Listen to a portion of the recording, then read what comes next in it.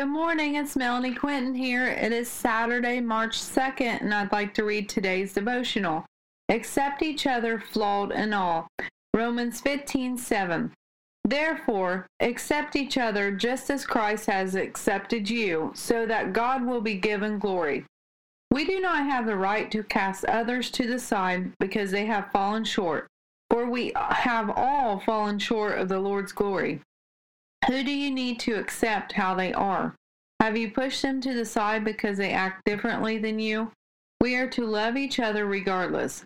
Seek the face of the Lord and continue praying for His intervention, because at just the right time He will part the Red Seas. At just the right time He will heal what is broken. Please leave the judgment to the one and only judge, Jesus.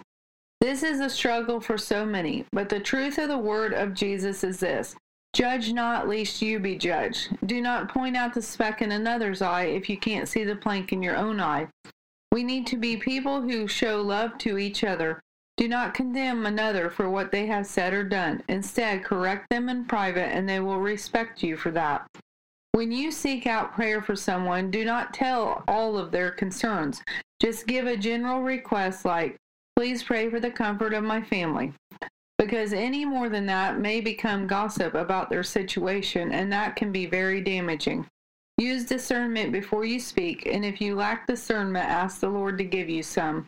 Have a blessed day, inspired by God on March 2nd. Thank you.